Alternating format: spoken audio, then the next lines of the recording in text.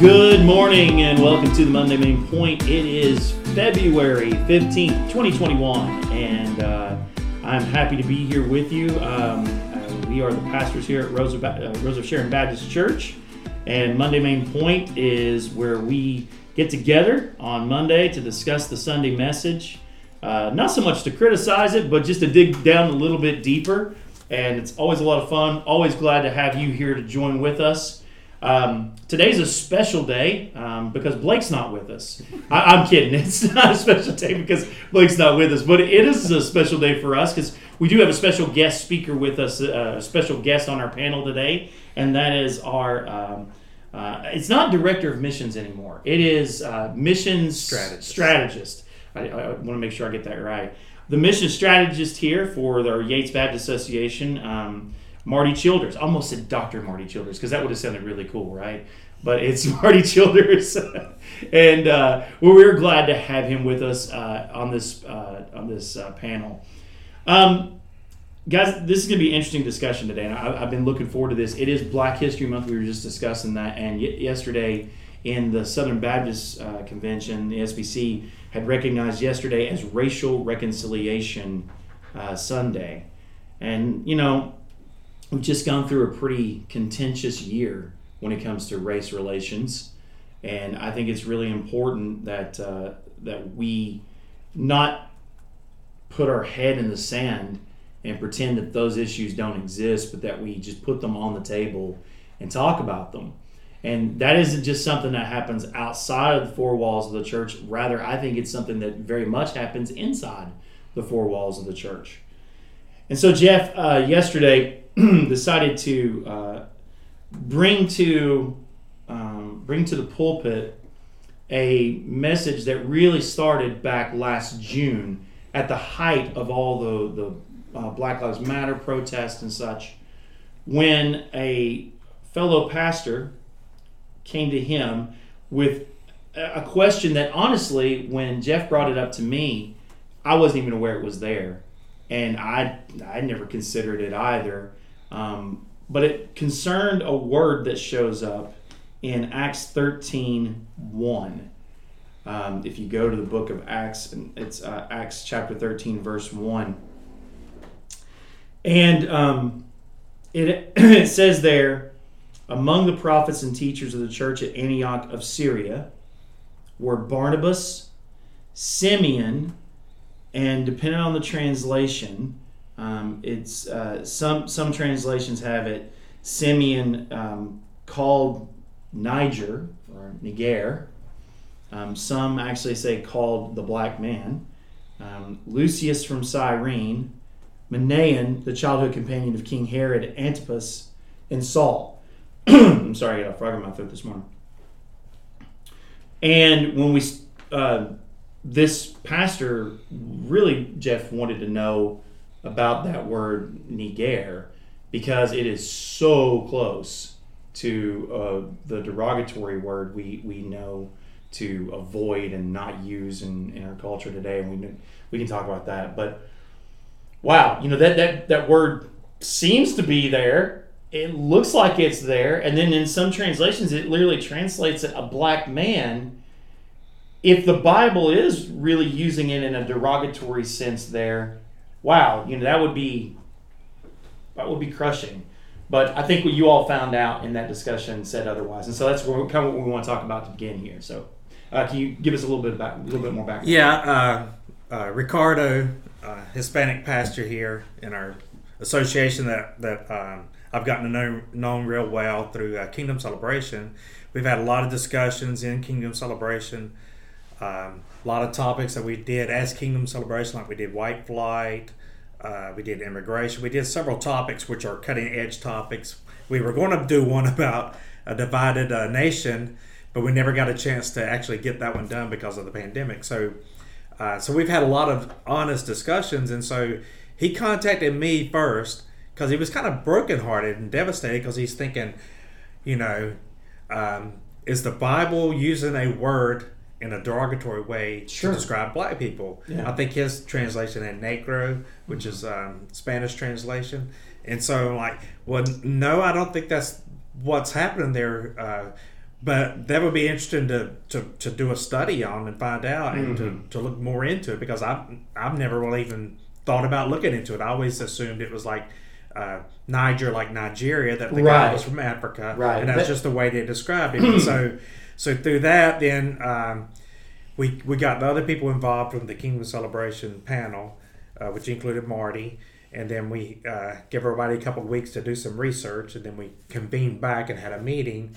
And then Marty can, since I've already talked about it all, we'll let Marty from his perspective say kind of what happened once we got together with the group, and it was Noel, Filipino, Ricardo, Hispanic, Marty, myself, and Ron Thomas, the African American pastor here. And so I'll turn it over to Marty, and he can tell you what happened at the conversation. Well, first and foremost, I'd just like to say thank you for including me today. I have listened to the main point several times and enjoy what you guys are doing here.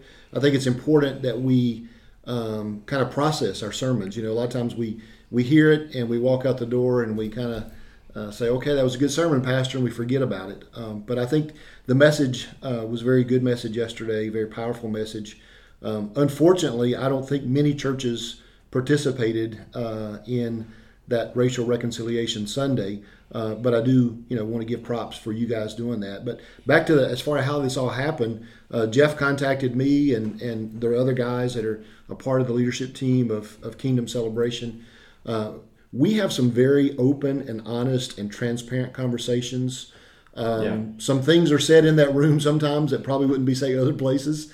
But we've given each other freedom to speak freely. I mean, it's kind of that environment that we want to say, feel free to say what you feel, and because a lot of times we don't. A lot of times we just say things on the superficial basis and we don't really get deeper. And so that group has over the years earn trust and gain trust that we can speak open and honestly. So we allowed really Ron Thomas to take kind of the lead as we went back through there. But I want to also give props to Ricardo for asking the question.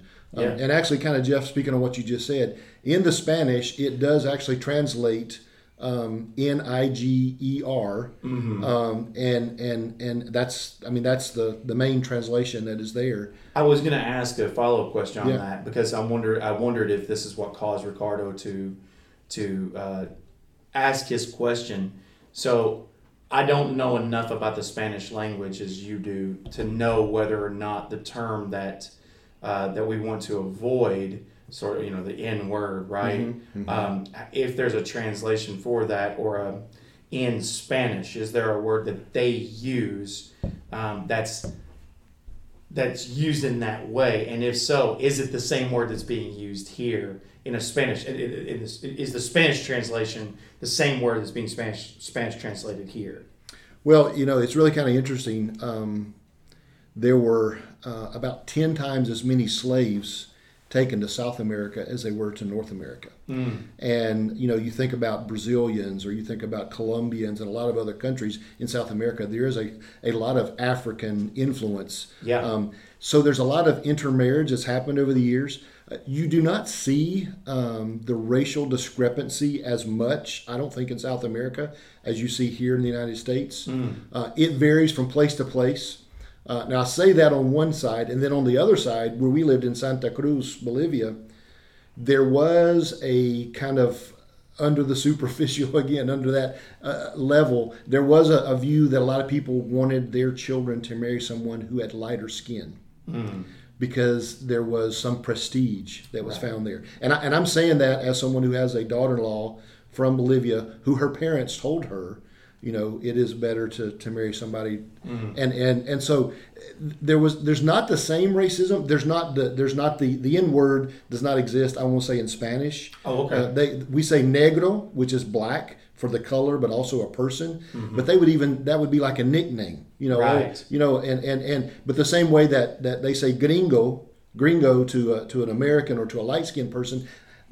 Gringo could also be a Bolivian who's never spoke English in his life but is light-skinned. And negro, In fact, we knew a family that their two sons, one was very dark and one was very light, and that was their nicknames, Negro and Gringo. And so it doesn't come packaged with all this and even other in stuff, Spanish, right? I mean, they say fatty to somebody. They say, "Oh, you're looking very fat," but they don't. It's not really a put down. Gordo, we Right, talk about, yeah. and a lot of people know gorditos because of Taco Bell, right? But to say gordito is not a put down. No. Not the same way in Spanish. And so I was kind of like you, Jonathan, when I saw this and when the question came up, it kind of blew me away because I had read it probably, hundreds of times and never really thought about it. Sure. In English or Spanish. Yeah. So, Yeah, and that's why I wondered if thanks for answering that, because I wondered if it existed in Spanish, and in particular why it was Ricardo and not like Ron or. Well, I think because of Ricardo, because of the when we did the white flight. Mm-hmm. Remember the whole white flight when we talked about it, and we did a whole panel discussion on it. I think that because Ricardo's from Puerto Rico and he lives in America and he's very active politically, and so. That was the first time he ever heard about that, and so he was doing his own research about racism and the church and how people were treated and things like that. So I think it just came from his own spirit that he wants to be partnered with us, and if this is this another thing that the church used against people by using the Bible in a way that it was misused, right. And if so, then.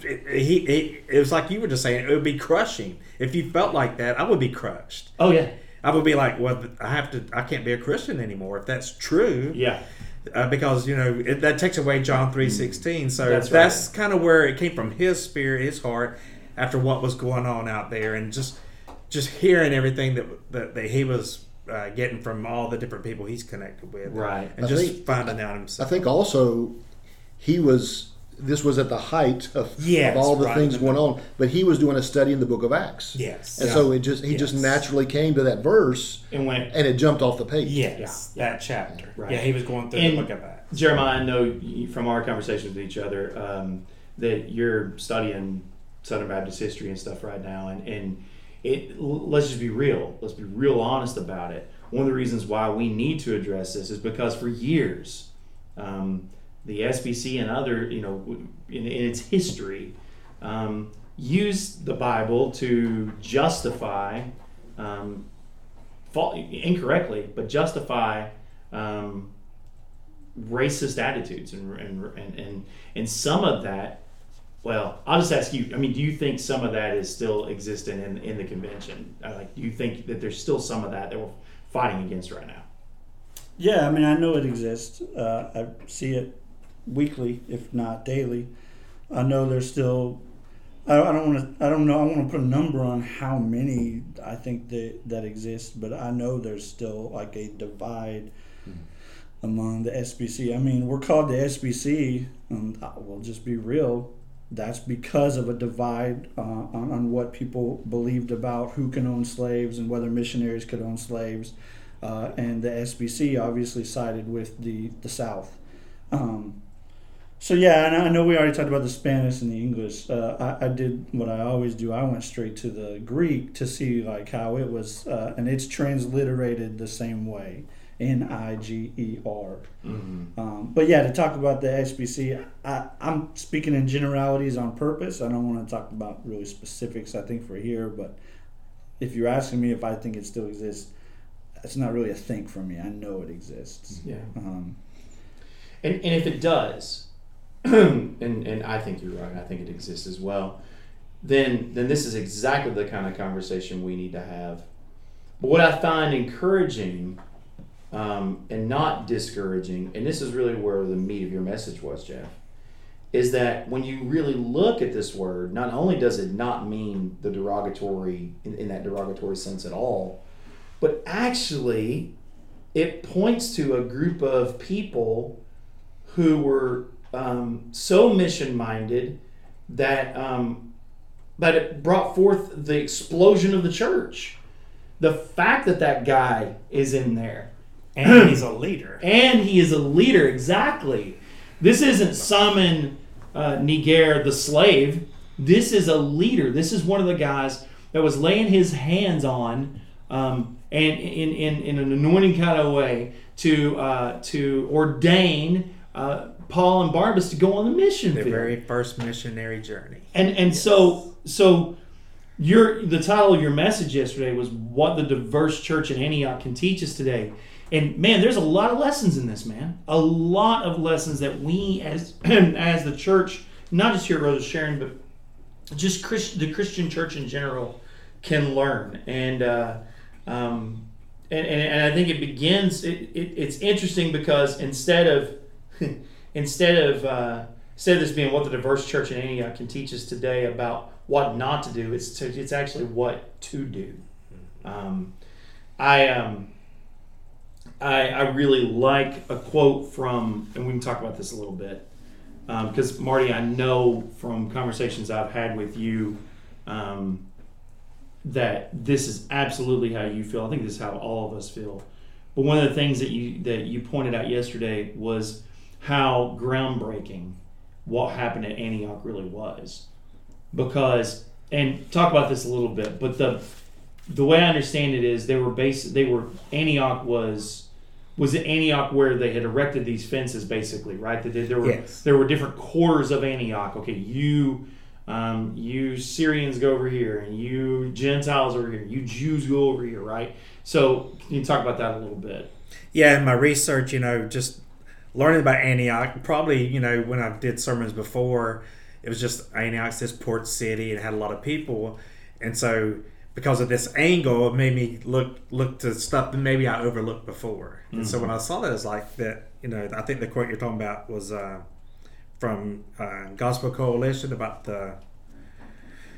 about 500,000 people lived there. Mm-hmm. And they were different mixtures and cultures, but there was a divided city when the city was actually built, and they relocated people because that's how empires built and expanded. Mm-hmm. Then you had Syrians, which we know about them because of our minor prophet study, right? And the Greeks. Mm-hmm. So they come together, and so they're like, we gotta do something to keep them from fighting each other all the time. So they built a wall right down the middle. They built the railroad tracks. Mm-hmm. Your side of the tracks, our side of the tracks. And they basically coexisted. And then when the Jews got sent into there, then they created an area for them to stay. But so you had people segregated out, and they pretty much probably business and trade, they worked together. But then once they got done, they went to their own different sections. And so it was in that kind of a culture that this group came into. And the quote I got from the Gospel Coalition said that there were at least 18 different ethnic groups within the city boundaries at the time that Luke was actually writing this, that when Paul and Barnabas and these other people show up from the persecution, so they're just thrust into this city. Mm-hmm.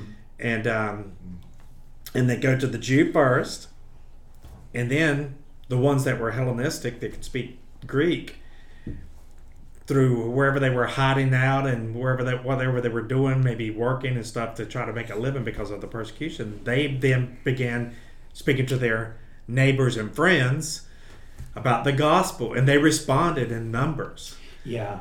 And so that was the cool thing about it. So what I think is great about that is, and this really puts into context when Paul says, in Christ there is no Jew, Greek, barbarians. All those categories where they're trying to categorize you out. No, you're Christians. You are believers in Christ, and that is what unites you, not your skin color or yes. your racial affiliations. And so this group, this mixed bag, goes out into a mixed city mm-hmm. and impacts it in an amazing way. And Marty, the quote that I really resonated from Jeff's message for me yesterday was the one, and I don't know where this comes from, but I'm gonna quote it here. It's a missional church, as demonstrated by the Church of Antioch, does not erect racial barriers; it breaks them. Mm-hmm. And that, to me, I think that is what should categorize us as missional Christians, as Christians, right? Mm-hmm. That we're not about erecting or setting up racial barriers, but rather we're about breaking those barriers down. Yeah, and I think Jeff used the term paradigm shift, which I mean, this is so different than what had happened in the past. It's also so different from what our reality is in the world even today. Is the fact that their viewpoint was they were looking through the lens of the cross. Yeah, they were looking through the lens of Christ's teachings, and they were putting that into practice. And if I'm really honest, I believe that this was the work of the Holy Spirit. This was not something that any man or any group of men or any religious group would come up to do on themselves. This is something that only the Holy Spirit could do through them and in them as really beginning to represent Christ. And I look at this, and Jeff, made mention that these are the guys that laid hands on these first missionaries as they're sending them out.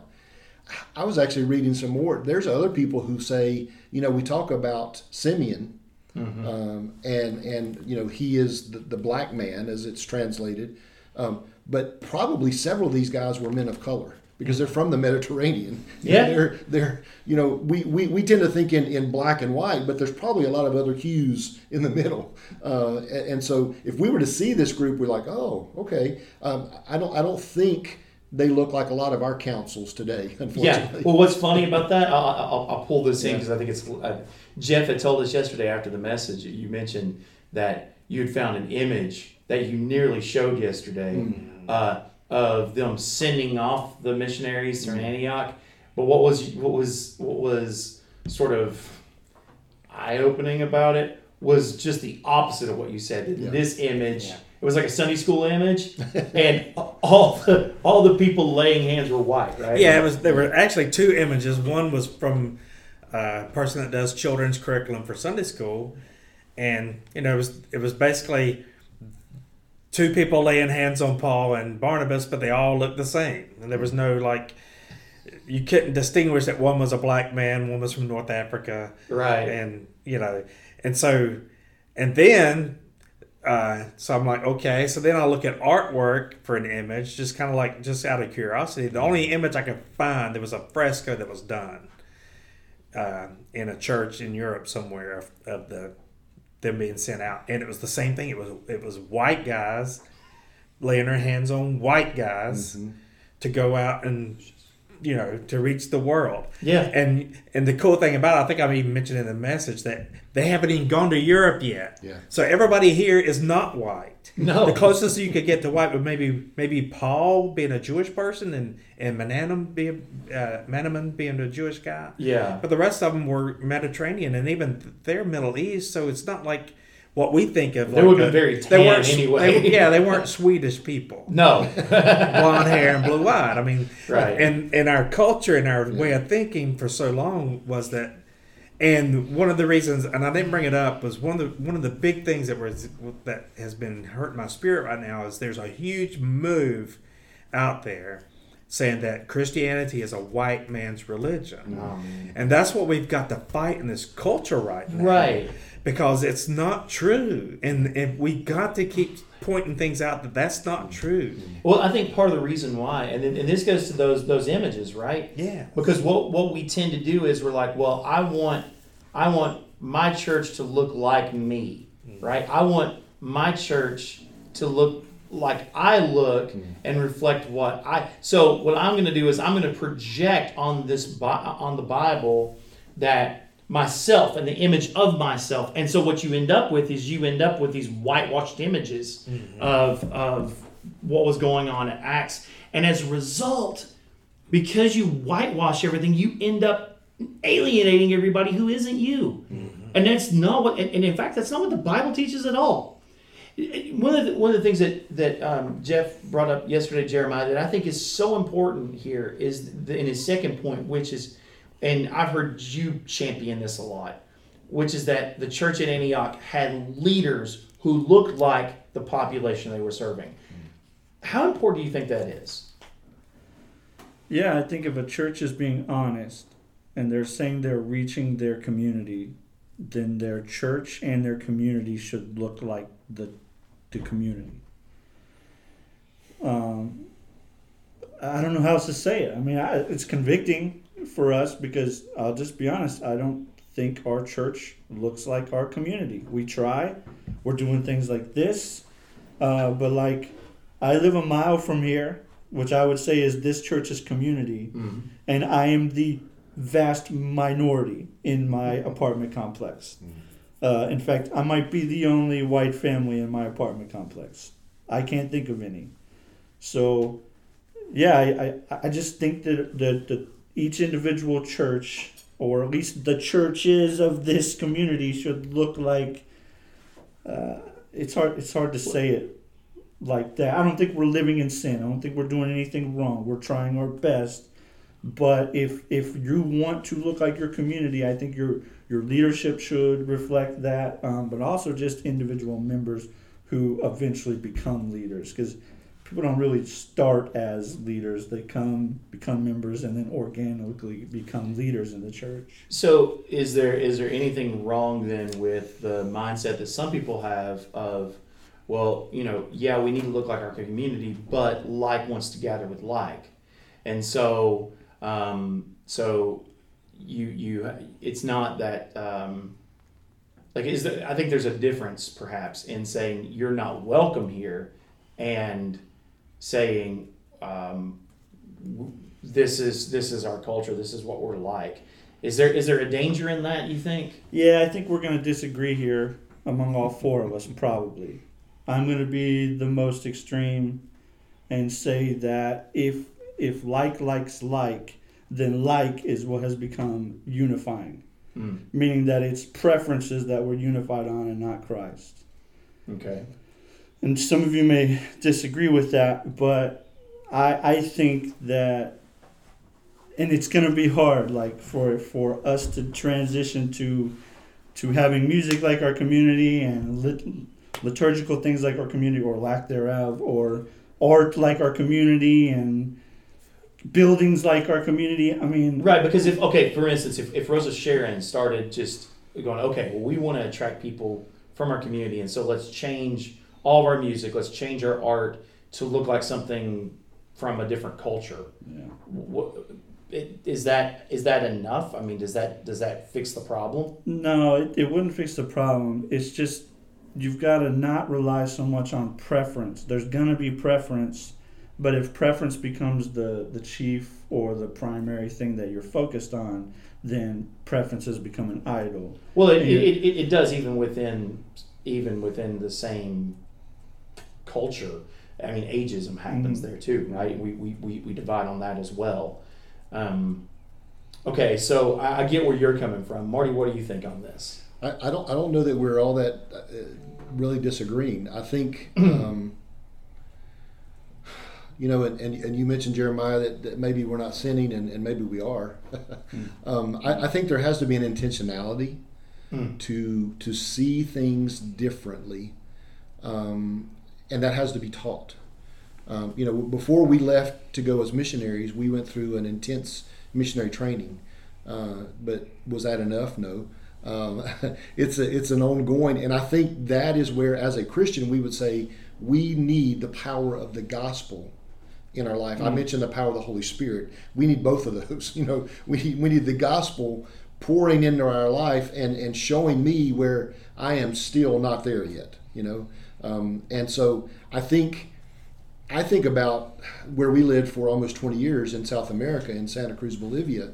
There, even though there was not the black-white divide, there was the highlanders and the lowlanders. There was the mountain people who they had a derogatory term, which actually was a term that meant king. It was a positive term. They turned it into a negative term, talking about those people. And the mountain people had derogatory terms towards the flatlanders, the lowlanders. And so it happens everywhere. And as we've traveled around the world, you see that in Asian cultures, you see that in African cultures. It doesn't matter necessarily just the color of your skin. We find ways to divide, and I believe that's the work of the enemy. Oh, yeah. But yet the Holy Spirit can bring us together and direct us in that way. So I agree with Jeremiah. I think one of the things we learned was we need to have indigenous worship, and I know even some people would even say that's not a great word, but the worship, everything needs to be contextualized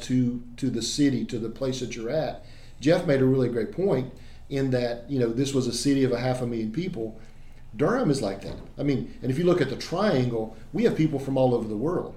Yeah. And that, to me, is one of the most positive things about the church at Antioch was, if you read those names, most of those folks are from somewhere else. Right. They're not local yokels. They're from all over the world. So you're a mission strategist, and so I'll ask you this question because I think what you're saying is absolutely correct. The problem is that we've gone down this path for so long. How do you correct the thing without it looking disingenuous? For instance, I think it was a Christian comedian I heard say this the other day, that if you have like an all-white church and all of a sudden you have an African-American family come and visit, we'll have you up reading announcements like next Sunday. Yeah. Right? Because we're so desperate to try and look like we're inclusive that we're just going to go ahead and try and pull you in and put and that seems that on the face of it, that's disingenuous. That's not what we're talking about here. Nevertheless, how do we do it? Because if you've got an all-white church, then someone from a different culture, and it doesn't have to be African American, Hispanic, Filipino, whatever, who has nothing in common with that culture at all, other than Christ, right? They come in and they're not going to feel like this is their culture. Because I think what you have to begin to do is you have to assimilate more. But the way to assimilate more is to have more people like them kind of come in. I just don't know how you do it. I'm not sure how you do it. I think it's a process. Yeah. And, Jeff mentioned Antioch and the strategic location that it was. It was a land bridge. There are people who are coming there by boat. There are people there. People from all the world are coming there naturally. That has not been the case for necessarily that many years in the Durham area. Mm-hmm. But in the last several decades, it's rapidly changed, Right. And so not only do you have, African Americans, do you have Caucasians, you have people from all over the world that are coming here. So it didn't happen overnight. So it is a process, but there has to be a sense, and I use the word intentionality. You have to be intentional to go into those apartment complexes and begin to build friendships. The person who comes to the church, there needs to be constant dialogue. And is it easy? No. Is it worth it? Yes. Mm-hmm. And I feel like that's where the Church of Antioch can be an example to us. I'd love to know more of their history, how these five guys who were mentioned, Five Guys Burgers and Fries, do a little spot there. These five guys that are mentioned there. We're not brought to you by that. That's right. In Acts 13, how did this come together? Was this something that happened overnight? Probably not, but maybe some of the guys did, and maybe they just had an atmosphere of that church where they were accepting. Well, let's be real. Yeah. I mean, one of the reasons why I came together is because you have a group of people who are being persecuted, yes. And persecution tends to pressurize situations to where people are suddenly more open to. I mean, you got Jews who are fleeing, who are hiding in hidey holes and stuff, sure. Where they're probably, right. They're probably ducking and diving into Syrian communities, and while they're there, now they're talking to those guys. They're talking to the Greeks. So I think the comfort level that we have here in America, Jeff, probably keeps us largely from doing any of this. It's part of it. And isn't comfort really a part of this as well? I mean, it becomes, Jeremiah used the word preference. But it's also a comfort thing. I tend, in my friend groups, I tend to want to hang out with people who do the sort of things that I do, who look like, not necessarily look like me, but who are more like, I can relate to. And we just sort of do that. Naturally, we do that. What the Bible is asking us to do sort of runs contrary to what we naturally want to do.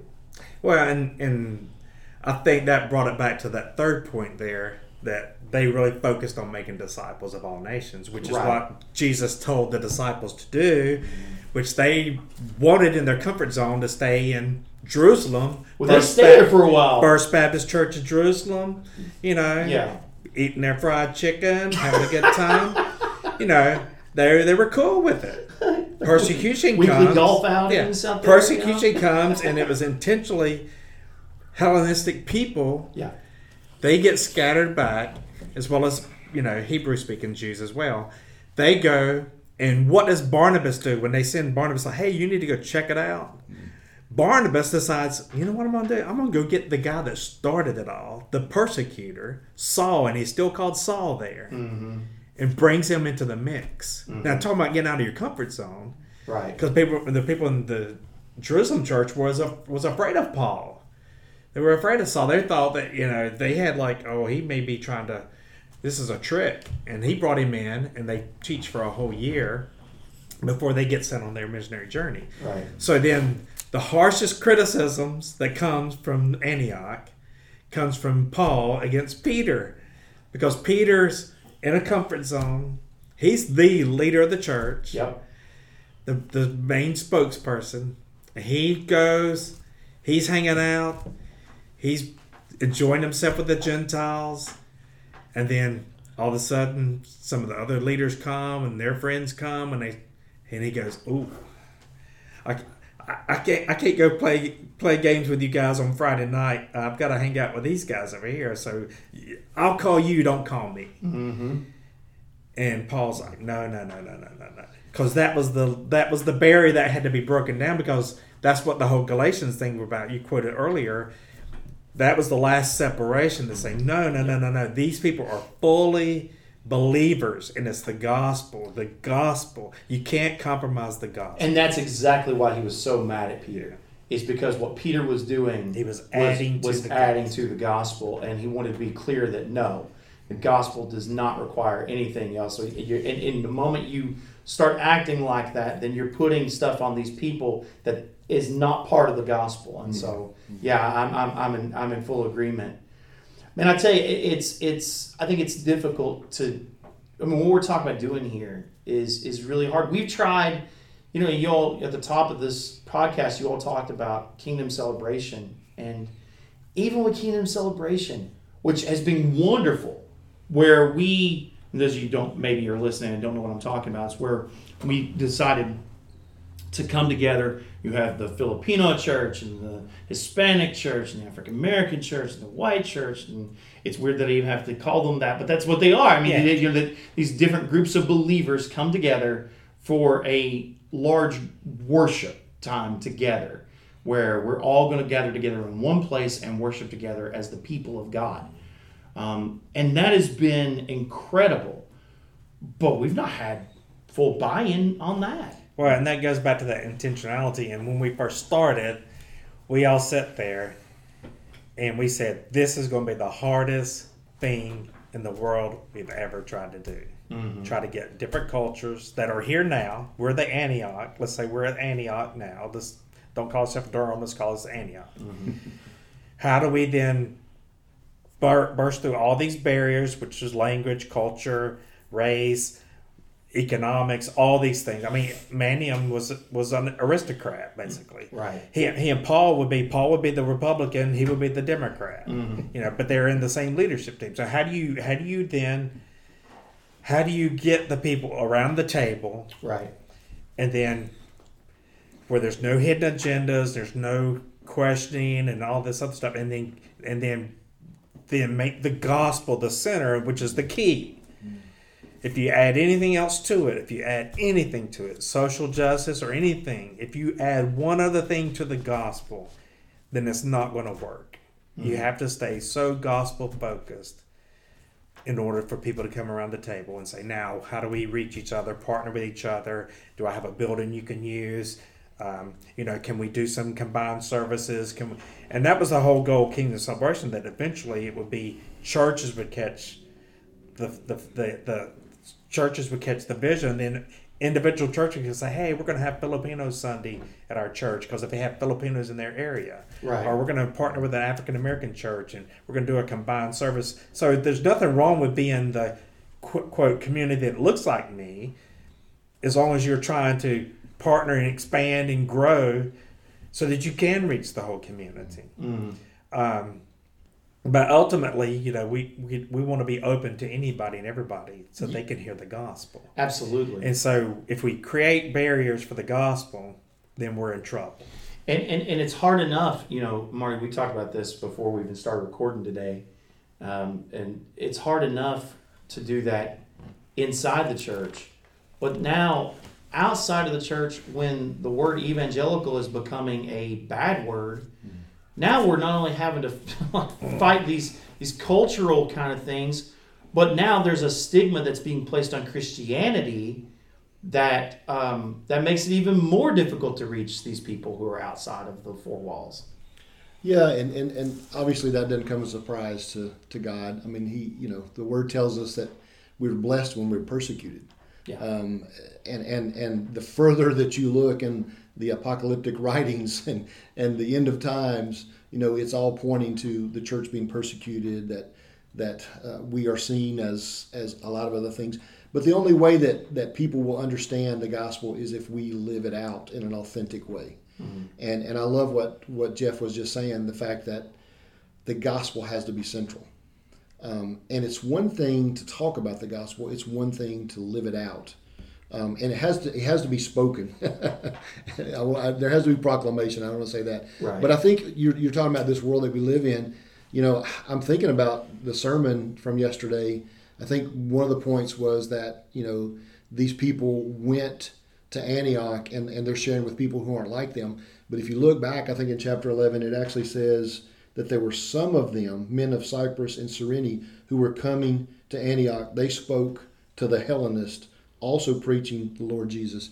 So some of them. Yes. It's not all of them. Yes. We I don't want to put Antioch to be the perfect church. Right. Because Antioch was also filled with people who probably had doubts. There were probably people who didn't like what was going on. Sure there were. And so they kept there with their arms crossed. They didn't, because actually it was a group from Antioch that came and had Paul stoned later on the missionary journey. True. It was the Antioch people that came and persecuted. So we were laughing before. We were talking about, people say we want to be a New Testament church. So I'm like, be careful, because there are a lot of weird things that happen in New Testament churches. Right. But, to your question, I think we have to be intentional. We have to be salt and light. We have to go out of our maybe our normal way to do things. But I believe it starts with building friendships, with getting to know each other. And that's one of the things about at least the Kingdom Celebration team, was we knew we had to be intentional. We first sat around, just like this group here today, a bunch of white faces. Mm-hmm. And we have to be intentional to try to find people who are not like us, who don't look like us, maybe who speak a different language, from a different culture, but to start understanding each other and see how the gospel permeates that. And is it easy? No. It's a big task. But I think this message helps us to see that some will take it and move forward with it. Yeah, I heard a guy one time in a Q&A after a lecture of this guy that was at a convention or something, one of those breakout sessions, and somebody said, well, what's the one thing, if you could say one thing that you think that we could do that would make the church grow, or that would spread the kingdom the most, what would that be? And he sat and thought for a second, and his answer was, I thought, rather profound. He said, learn how to make friends. He said, learn how to make friends, real friends. And he said, that's what would really make a difference. And I think that's true. And when we say learn how to make friends, we learn how to make friends with all kinds of people, right? People who are different from me, people who have different political leanings than I do, people who are from different financial brackets from myself, and those kinds of things. One of the things you find, Jeremiah and I both are part of our side hobby to our job has become, we've really gotten into the board game community, tabletop and board gaming. And one of the things that you find in some of these other communities, hobby communities and things, is that there's so much less barriers erected in those communities than there are in the church. And that says something to me. You know what I'm saying, man? I mean, you see it. There are people of all stripes are welcome to the table to play board games with one another, to play with one another. Yeah, if I had to say there was one major difference between the Church of Antioch and the Church of Durham, is that in Antioch there's one church. So if you're a Christian, you go to one place to worship. Here we have options. And I'm not saying options are bad, but those options are typically, I choose this option because of preference, or I choose this option because they look like me, or whatever it is. And it was a group of house churches. Yeah. So like there is one church in Durham. We just meet in buildings and stuff now, but they had the same thing. They were based on a synagogue model where they came together, but I don't think the whole church came together in one big conglomerate. No, I mean they couldn't. They didn't have buildings like that. So right. I probably each one of these guys probably had but a house church. But when you say the leader of Antioch, you're saying that's a leader of the whole conglomerate. Yeah. So they have the same leadership. There was some network. Yeah, that's what makes Kingdom Celebration so awesome. Is it's kind of reverberating or trying to go back to that, like bringing us all together, being the Church of Durham rather than seeing us as 8 different churches or 10 different churches. Yeah, and I think that's where the strategy fails us, is that we're trying to build our own synagogue model as opposed to, hey, how do we all work together to build the church model that Durham is one church, kind of thing. And a lot of divisions you look throughout history, like even the Protestant Reformation, all of those divisions were built on the fact that someone left or started off the path of the gospel, and the other group was like, we got to be focused on the gospel here. As soon as you start adding to or veering off from the gospel, a division hits. Right. And we just got to be better about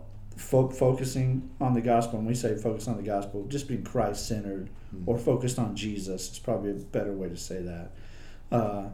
Rather than focusing on all these other niche things that just aren't as primary or aren't as essential as the gospel. Right. Yeah. All right. Well, this has been a fruitful discussion, at least for me. I've really enjoyed it. I've enjoyed this panel, and I think we've gotten done some good work here, but there's a lot of work to be done. I mean, we could talk about it around this table all day. We can put it on a podcast and put it out there for people to consider, but until we actually put feet on the ground and go out there and actually start trying to make friends and break down barriers instead of erecting racial barriers, then we're going to be having this conversation over and over and over and over again. And I long for the day, man, when we can just come together and this is not a topic for discussion. Hopefully that comes before Christ does, but until then, we strive for it, right? We strive for unity. Well, I want to say thank you again to everybody here. This has got a little bit longer than normal, but not that much. We're only like 48 minutes here, so it's not bad. But thanks to Jeremiah. I didn't introduce all you guys because I got tied up in all my love for Marty. I made that joke at the beginning of the thing about you being a doctor, but I really see you that way. You are a bastion of wisdom and knowledge for us at Yates, and I have that much regard for you, and I really appreciate you, and I very much appreciate you being a part of this panel. So thank you to Marty, thank you to Jeremiah Custer, our youth pastor, and for Jeff McCarthy here, our senior pastor.